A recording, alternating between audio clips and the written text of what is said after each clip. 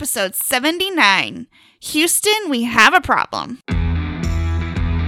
Join us at the table where we talk board games to miniatures and everything in between. The Games We Play with Brian and Chris. And welcome back to The Games We Play, a podcast about board games, tabletops, RPGs, miniatures, but always about the games we play. I'm your host, Brian, and co-founder of The Games We Play, and with me, my co-host is my wife. Hey, I'm Emily. And welcome back to the podcast. This is episode 79 of The Games We Play. We appreciate you listening and tuning in. If you're a first-time listener, we do appreciate you listening, giving us a try. Right now, during pandemic, we are kind of doing things a little different. Our format of the episodes are a little different. We typically do segment-driven with some different topics and other things, but, well, right now we're not doing that. We're just trying to get by. We're in survival mode, I guess. Yes. So this episode will probably be a quick one. As you can probably hear from my voice, hopefully it's not too distracting, but I'm actually kind of under the weather right now. But that didn't stop us from playing any games and talking about some games here. So, Emily, we played a few games this week. We're just going to actually just jump right into this.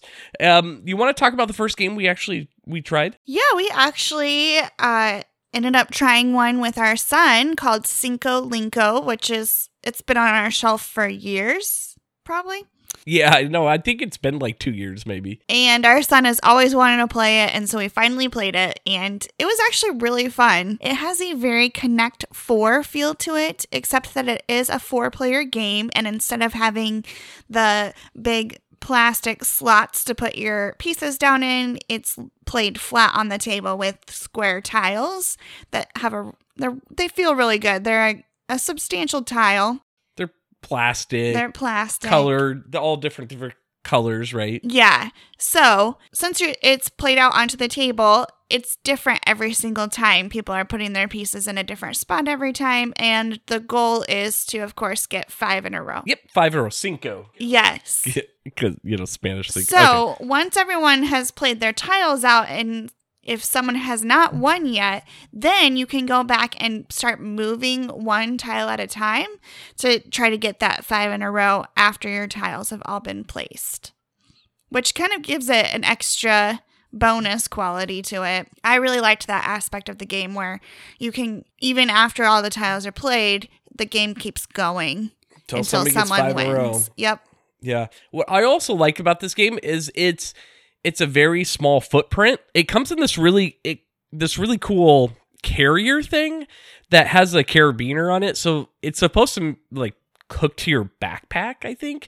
And each of the colors, the 4 colors, they come with their own little spindle thing. So each one of the plastic pieces has a hole in the middle. And so you put it down on this spindle, and then the spindle like clips into the main thing, and they all clip in really nicely, and it's really small. Like, it's hard to explain, but it's really well done with the packaging and storage. And the idea is you just can take it on the go. It is the point of this game.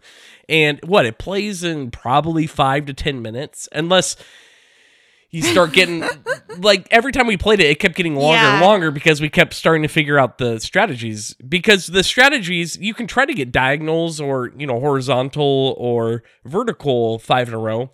But when you place your tile, you have to place it orthogonally next to another tile, yours or somebody else's. And so you basically can't just try to put 5 in a row to get 5 in a row. You have to set up situations where it's impossible to block. I think that's the same with Connect 4. That's how you play it. The problem with Connect 4 is you're restricted by how many spots there are wide and top, right? Yep. And this, you're not restricted at all. You can just keep going one direction or another.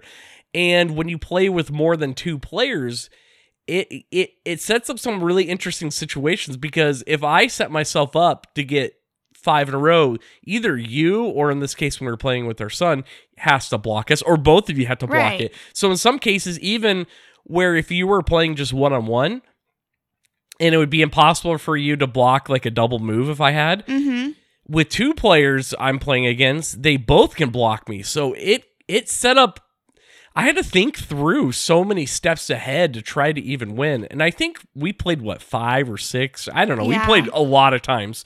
And I think all of us each won at least one time. And it was fun. Yeah. This is not like a deeply strategic game by all means.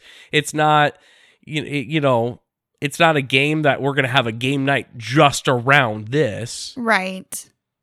But it's a great filler game. It'd be a fun game to bring out at like lunchtime, like we play games at work, when we're actually at work. Someday. Or someday, maybe, I think February, maybe is what I heard. Anyway, it's neither here or there. But that's the type of game this is. It's a good filler game. We brought it out while supper was cooking, right. I think. We were playing at the table. Yeah. It'd be a good like family vacation game or family reunion game where you just pull it out while you're waiting to eat or whatever. It's so small footprint. You could play this on the plane, like on a tray table. You could play this in the car if you had one of those like tables like the kids could play in the back. You could bring this out at a restaurant and play at the table. And it's really, really small. Very small footprint. Can't quite fit it in your pocket per se, but it would fit in a pack. Anyway, simple's cheap, really cheap game, and it's a lot of fun. It kind of itches that Connect 4, like you're saying, but adds a lot more strategy to, because not only is it 5 in a row, but you're not restricted by, the dimensions of whatever that you want to call that plastic. Right, and you're also not restricted, like in Connect 4, they always have to stack on top of each other. In this one, 2 players, you can place it on the top or the bottom sides. Yeah. Which is nice. It's a neat little game. I really liked it. It's a good stocking stuffer. This would be one I'd put like on one of the high up on a stocking stuffer list for Christmas. So yeah, definitely really like it. It's called Cinco, Linko, as in Cinco as in Spanish, Cinco, and then Linko, Linko. So highly suggest it. Lightweight game, really easy, cheap, and there's a lot of fun, especially for like the price point. Oh, it's going for like $11, $12. So really cheap. Like it's a pretty solid family strategy little game. A lot of fun. Definitely a game I might bring to work once we actually get back to work. Really like this. Yeah. Cool. Good deal. Well, that we're 1 for 1 for good games. So let's talk about another game we played. So we actually did get out Apollo. This is kind of weird, personally. The name of the game is actually Apollo, a game inspired by NASA. Shoot, it doesn't even fit fully on my screen here. Let me check it. A few moments later. Yeah, so the full title on this is Apollo, a game inspired by NASA moon missions. I think we talked about this a couple weeks ago, how I picked this up at Target when they were having the sale. Yeah. And we finally did get it out. This is a fully cooperative game, and I think it actually did have coordination by NASA. I actually think it did, because they use their... Yeah, there's there's NASA. NASA. They have their NASA logo. Their NASA branding is on it. NASA. I mean, the front cover, it is really cool. Let me step back and talk about this real quick before we talk about like art and stuff. So this game is a fully cooperative game, and like the title clearly lays out, it's a game inspired by NASA moon missions, because you actually take on the role of there's 2 missions. There's like the Apollo mission and the whatchamacallit mission? Gemini mission. So there's 2 missions. I think the Apollo mission you play is the one that actually lands on the moon, I believe. But one's easier than the other. But the idea of this is one person plays as mission command while all the other players play as the astronauts. And so how the game kind of plays out are the astronauts are taking turns with actions, and it's kind of dice driven. So you roll a dice, and then you allocate the dice to certain actions, and then those actions get resolved, and then it just goes on and on like that. And then there's a lot of triggers to fail in this game. I mean, a lot of triggers to fail in this game. And there's only one way to win it. And so depending on which mission you take, one's shorter, one's longer, and one's harder, you have these missions that come along with these. So there's these mission cards and stages. And so there is a game board that tracks the stages. And so it's a little spaceship that moves around the board, and it has the artwork of the planet, and it's orbital, and you're going around it, and it's following along, and the cards go along with it and say what stages and then tell you what you have to do. And so a lot of the stuff you have to do is basically you're putting dice on these cards, and they're going to tell you what they are. So they have to be, this is greater than this greater than this, and what color of dice, because there's yellow and black. And so it's just kind of common with these other dice games. It actually reminds me of Fuse. I think it's like the exact same dice as Fuse, except for it's black and yellow dice. And it's the same kind of conditions on the cards as Fuse, where you're trying to, get certain numbers that equal each other or greater than, and so on and so forth. And so you're trying to complete these mission cards before the next stage, and you have to try to get all the way to the end, and then there's a winning condition at the very end that says, to win the game before the end of the stage, or the last stage, you have to have these parameters, and they're going to be things that correspond with the mission command that's tracking like environment, oxygen. I don't even remember what all the dials are off the top of my head. There's quite a few, aren't there? Mm-hmm. It's tracking like life support, flight control, power distribution, experiments, communication, so on and so forth. Yeah. And so the mission command is actually controlling those dials and keeping track.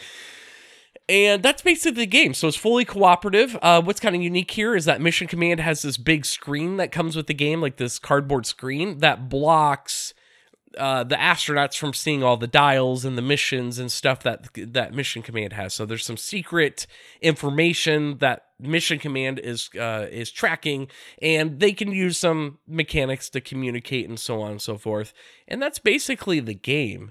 It doesn't sound terribly complicated after just talking about it, or unique, but I think what really makes this game unique is the components of this game.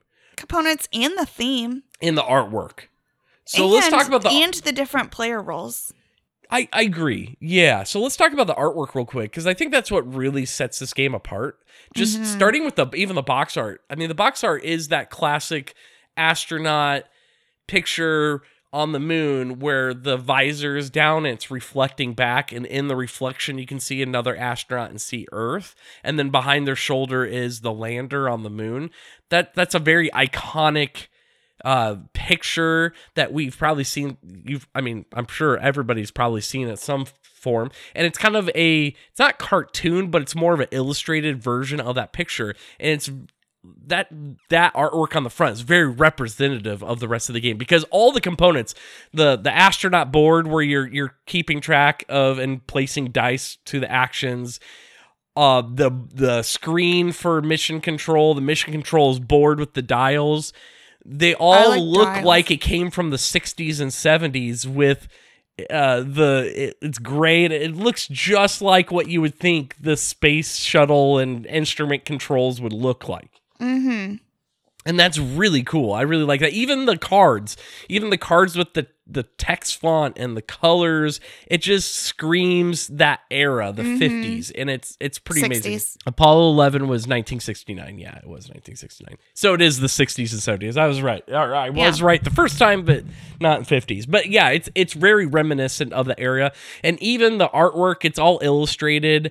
It's beautiful. Like on the back of the mission cards, when you do it, there's like pictures of the shuttle taking off or re-entering Earth, and it's very beautiful, very stylized. The theme is so cool, and it works so well with this. It kind of, I'm not huge into theme. Like, I enjoy theme when we get it, but it really does immerse you a little bit. It really does. I was just gonna say, it's an immersive gameplay. It really does feel like you're a mission control and you're trying to get these astronauts where they need to be without blowing up the ship, like killing them. Yep. And the astronauts are just trying to stay alive. It's true. It's very true. And even the book kind of encourages you when you're communicating. There's like communication tokens, as long as your communications aren't down. And you're supposed to be like, Apollo, be advised, you're supposed to say, or be like mission control. Danger, you can ask questions. You're encouraged to kind of do that. And if you really got into it and kind of did that, it even just adds more to it. I mean, it's not necessary, but it's kind of fun to be like, Apollo, be advised that communications is too critical. I mean, you could just say, hey, communications in critical range. But that would be really boring and But lame. that is boring. So yeah, the theme, the artwork, and the production value is really cool. Just even with the components is really nice. There's a lot of dice, they're chunky. All the artwork is just beautiful. Even the back of the board has the Neil Armstrong's footprint with some text quoting him on the back of the board. So the first thing you do when you open the box is you see that in the quote. And then the cards were in NASA bags. Yeah, there's those metal looking... The ones like their food comes in. Yeah, they look like the MREs or whatever you want to call them. That's what the missions are in those bags. And again, there's like a sticker on the bag itself with the artwork saying it's the Apollo mission or Gemini mission. Again, just all the components work really well together. But even the artwork on the back of the mission cards or on the back of the board that you open it up and you see Neil Armstrong's footprint, like you don't need that. It's a back of a board. Like you're never going to see a back of a board. But that's just the extra quality and the extra steps they went just to kind of immerse you into it. You open this box and it just feels kind of special. I know that sounds kind of weird. It just feels a little special when you're opening it. Maybe that's just a little nostalgic. When you open it, you hear in your head the music from Apollo 13 playing. Well, I don't know about that. But I mean, hey, it's a great excuse to listen to the Apollo 13 soundtrack, which is amazing, by the way, because of John Williams. But yes, but we did have to play with it, and it worked so well. I don't think you can play without the music. It really adds another layer of gameplay experience. So yeah, I mean, just the components and all that's really cool. The gameplay is pretty simple. I think it's difficult. We played several times and lost. It's tough. It's kind of stressful, but I mean, an enjoyable stressful, I guess. I mean, that's but good. Yes, it is. Yeah, it wasn't easy. I think there's definitely a learning curve because after we lost it, like the second time, we started talking. I think that there's definitely an ideal strategy of trying to be as efficient as possible with those dice because every time you use a dice, your ship moves along the stage tracker, and so you have to try to get as much done with each dice placement. However, when you're rolling dice, you're having failures on your systems by, allocating your dice, and there's not enough dice to prevent failure every turn. So no matter what, you have failure on some system or another, which adds to the stressfulness of the game. And then you have to remember what is failing as the astronaut. Because you can communicate, but then you have to remember it. And yeah, it's so stressful. And while you're doing all this, you have to try to complete these experiments. Yes. So you have to remember how many dice you need, what number, what color. It's at the same time trying to complete things so you can give communication tokens to Houston so then you can communicate some of the stuff. It's like it feels chaotic, but it feels good and all kind of works together, very thematic. Overall, I really enjoyed it. I mean, I'm not saying this is going to be my favorite game, but this is definitely it's definitely a unique game that I would pull out with friends at least once. With my friends, just to play through it and allow them to experience it because it is unique enough like that. Yeah, I think it would be interesting to play. I've heard that it's best with 3 players, so there's one person doing mission control and 2 people doing the astronauts, which I definitely think I could see how that would be helpful. Just have someone talk through like, okay, what should we do? Also to have someone help you remember what you're supposed to be doing, like what's down. What's your experiment? Yep. I think that would be helpful. Yeah. To have 2 people as the astronauts. Yeah, definitely. I think it'd be, I definitely think it would add a lot of fun just having more people just to experience it too. Mm-hmm.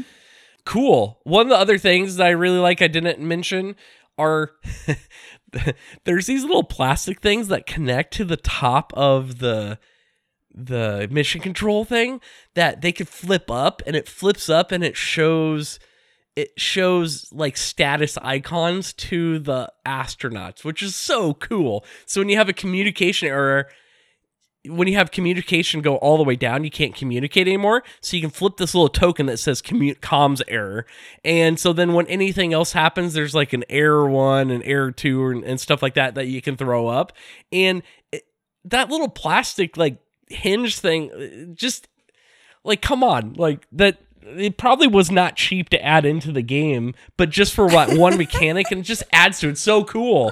It's so cool. Flipping it up, it looks so neat. Anyway, I know it's dumb. So, but anyway, you become one with the game at that point. Oh, brother! I basically go to Mission Command in Houston and work at the controls with the cool headset. See, that's what you need is headsets in this game. Yes. And so then you can play in the opposite rooms to really immerse yourself. Right. Well, yeah, you want an authentic gameplay experience. Yeah, sure. I'm just kidding. No. Anyway, so that's Apollo, a game inspired by NASA moon missions. Just came out in 2020, so this is a newer game, but highly recommend it. Very unique. And Target is having a sale right now. And it is on sale, too, on top of it. If you really want to get it. Yeah, Target is running that 2-for-1 deal. And then if you're a Target Circle person, you can get 25% off one item. Plus, obviously, you can always get 5% off and free shipping. And I think this game is on sale on top of it because I think it's normally $30. I think it was on sale for like $25 or something. So. And we did get that Back to the Future game through Target as well. Yep. So Horrified's in there. Villainous is in there if you want. I mean, you don't have to, but there's a lot of other options too. Yeah, there definitely are. Okay, well, cool. That was enough about Apollo. But I just love space stuff. I'm kind of a geek for that kind of stuff. I always found that interesting, especially growing up. I mean, I just love space stuff. What kid didn't like astronauts? It's true. I don't know. Maybe it's true. I think a lot of our My kids sister had her entire bedroom as the planets. Oh yeah. NASA, the solar system. I mean, what kid our age didn't grow up with those glow-in-the-dark stars that we plastered all over the ceiling and the walls? Oh, yeah. Yeah. Oh, yeah. Those are awesome. My sister was going to be an astronaut until she had to have glasses.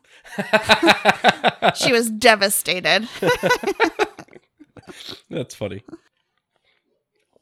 All right, well, let's go ahead and talk about the last game for this episode. So the last game we played was The Towers of Arkanos. Now, we did review this last year. I looked back, and I think it was episode 26 that Chris and I reviewed it. And Emily, you hadn't played it yet, and so you actually pulled it out, and it was still in shrink, if I remember right. Yep. And so we played a 2-player version of it. And yeah, so what do you think? Yeah, I liked it. It definitely reminded me of Sagrada. Yeah, so in Towers of Arkanos, if you don't know, is a game where you're drafting and placing dice. And so somebody's the first player, they pull out dice equal to players and stuff like that, and roll the dice. So it reminds me a lot of Sagrada, same idea, and you roll the dice. And on the board, on the table, there's the 3 outer towers and then the center tower. And so on these towers, there's going to be stuff printed on them. So the outer ones are going to have restrictions such as 1, 5, and 3 of purple, or so on and so forth, that coordinate up with the colors of the dice and the numbers. And so those are restrictive of what dice you can actually place on those towers. And then the center tower, I think it's called the Wizard's Tower, is anything can be placed there. And so how the game goes is you go around and drafting, from clockwise from the first player, and you're taking one of the dice that were rolled and placing them on the tower, one of the towers if you can, or the center one, and then resolving the effects. So on the outer towers, there's 3 actions when you place the dice. They're going to be 2 points. I think place another worker on another one, on another tower, and then there's points equal to the level or how high this tower is. Because what happens is once all 3 spots are filled up, another circular tile comes out and gets placed on top of it. And so it actually starts to build like 3D style up, which is kind of cool.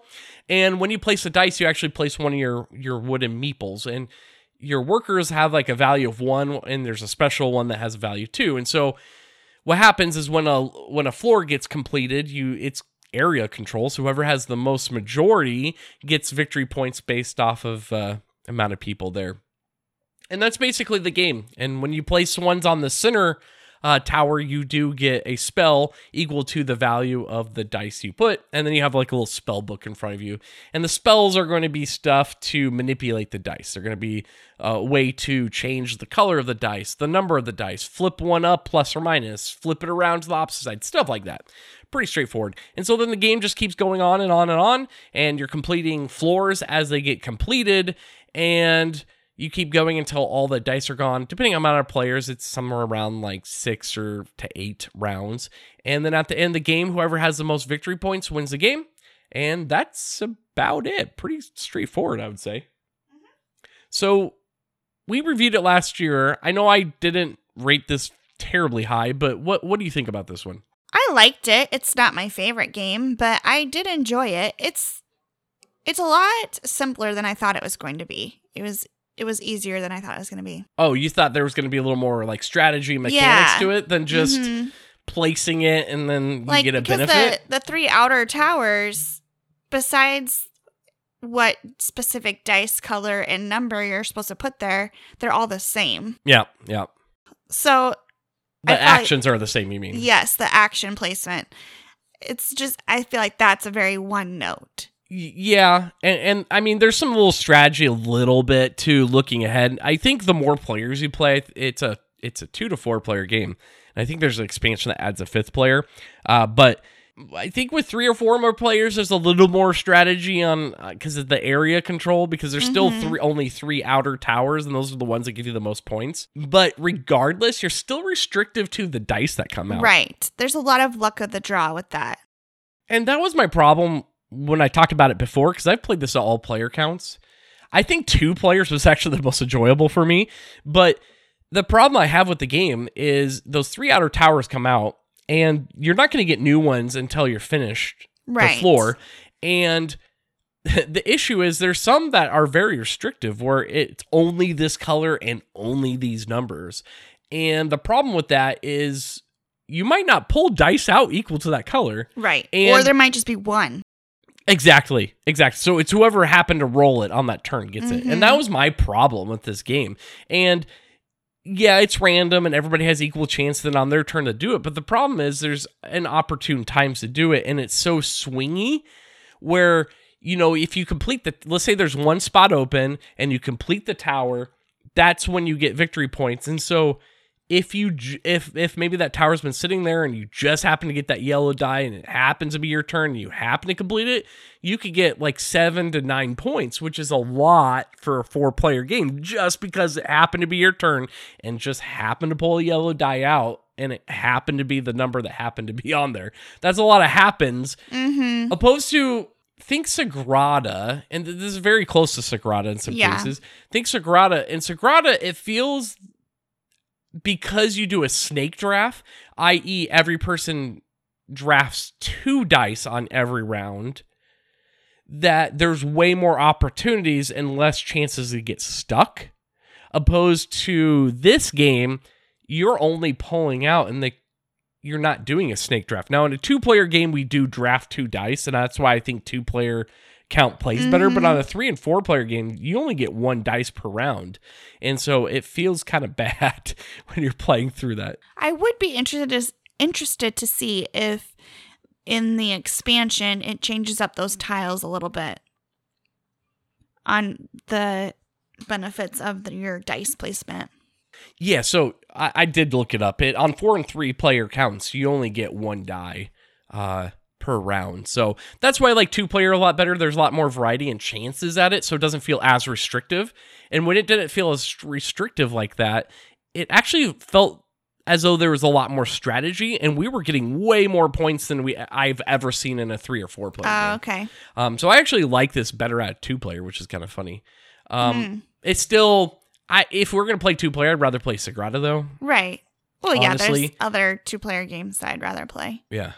So, yeah, maybe the expansion, I think the expansion does add new tiles, some new rooms, and some new mechanics. It also adds 5 players and more dice, and so it goes up to 9 or 10 rounds or something like that. So, yeah, it maybe adds enough extra to this, but how it is just in the base game, it's not my favorite game. It's okay. I think my opinion still has not changed. I think back when we were actually giving number reviews. I think I give it a 6.5 out of 10, which is okay. It's not a bad game. I mean, if somebody wants to play it and be like, "Ooh, this looks interesting," I'm like, okay, I'll try it. But this is not a game I'm going to pull out all the time, or No. friends come over and be like, "Hey, let's try this game." I'll only do it if somebody really wants to play it. This might even be a candidate, like, sell a game Whoa. or give it away, because it's like, okay. Can I get that in writing? Well, it's on this. I'd rather play Sagrada.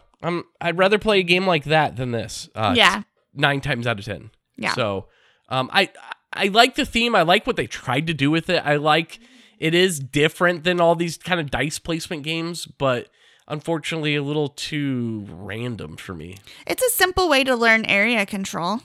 True. You're right. There is some strategy. I think there's a little more strategy than Sagrada per se.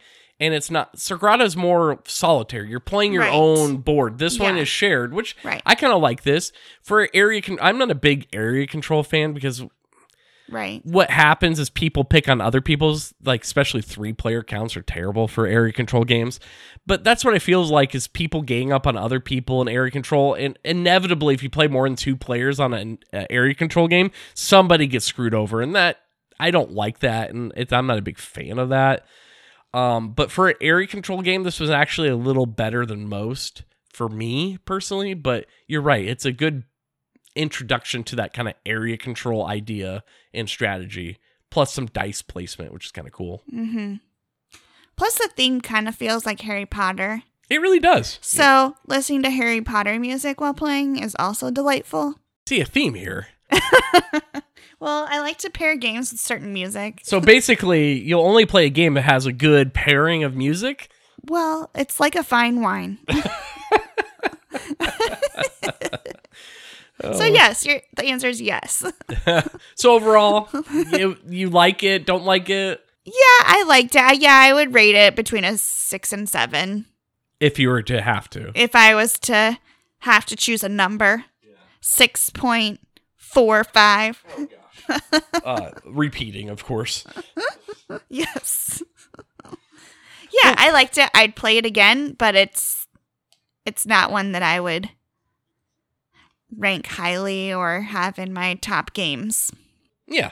It wasn't bad, but it wasn't good. It doesn't, like, stick out in your mind. Right. Yes. All right. Well, cool. Well, we did say this was going to be a fast episode, but this ended up being 30-minute plus. The normal episode. Yeah. Sorry if my voice was distracting. I'm starting to feel a little better today, thankfully. I got a nap in, and, it's just a cold. It's not COVID or anything, but it is what it is. Just surviving, I guess. Not to be dramatic about it. Hey, before we close out, we did talk about it, but right now, this week from Sunday, which was yesterday through this weekend, this Saturday, Target is running a 2-for-1 sale, and I think Amazon's doing the same deal.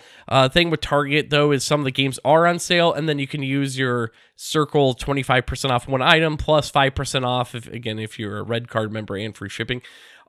It is the last few weeks we've talked about quite a few good family games that are actually Target exclusives or at Target, and just want to throw that out there as a good opportunity, just a good deal Yeah, if you could start some of your Christmas shopping. Exactly. Or finish. Or I don't finish. know. That'd be Some pretty people sweet. are done already. What? You're done? No, I'm not Okay. done. I I'm thought just she was saying, implying that she I've was heard from a lot of people that they did all their shopping early and they're almost done Got it. because Okay. they're afraid everything's going to be out because of COVID. Well, it could be. It could be, We'll see. but I haven't started yet. Okay, I was like, what? I wish. Say, when did we put that in the budget? I don't remember that.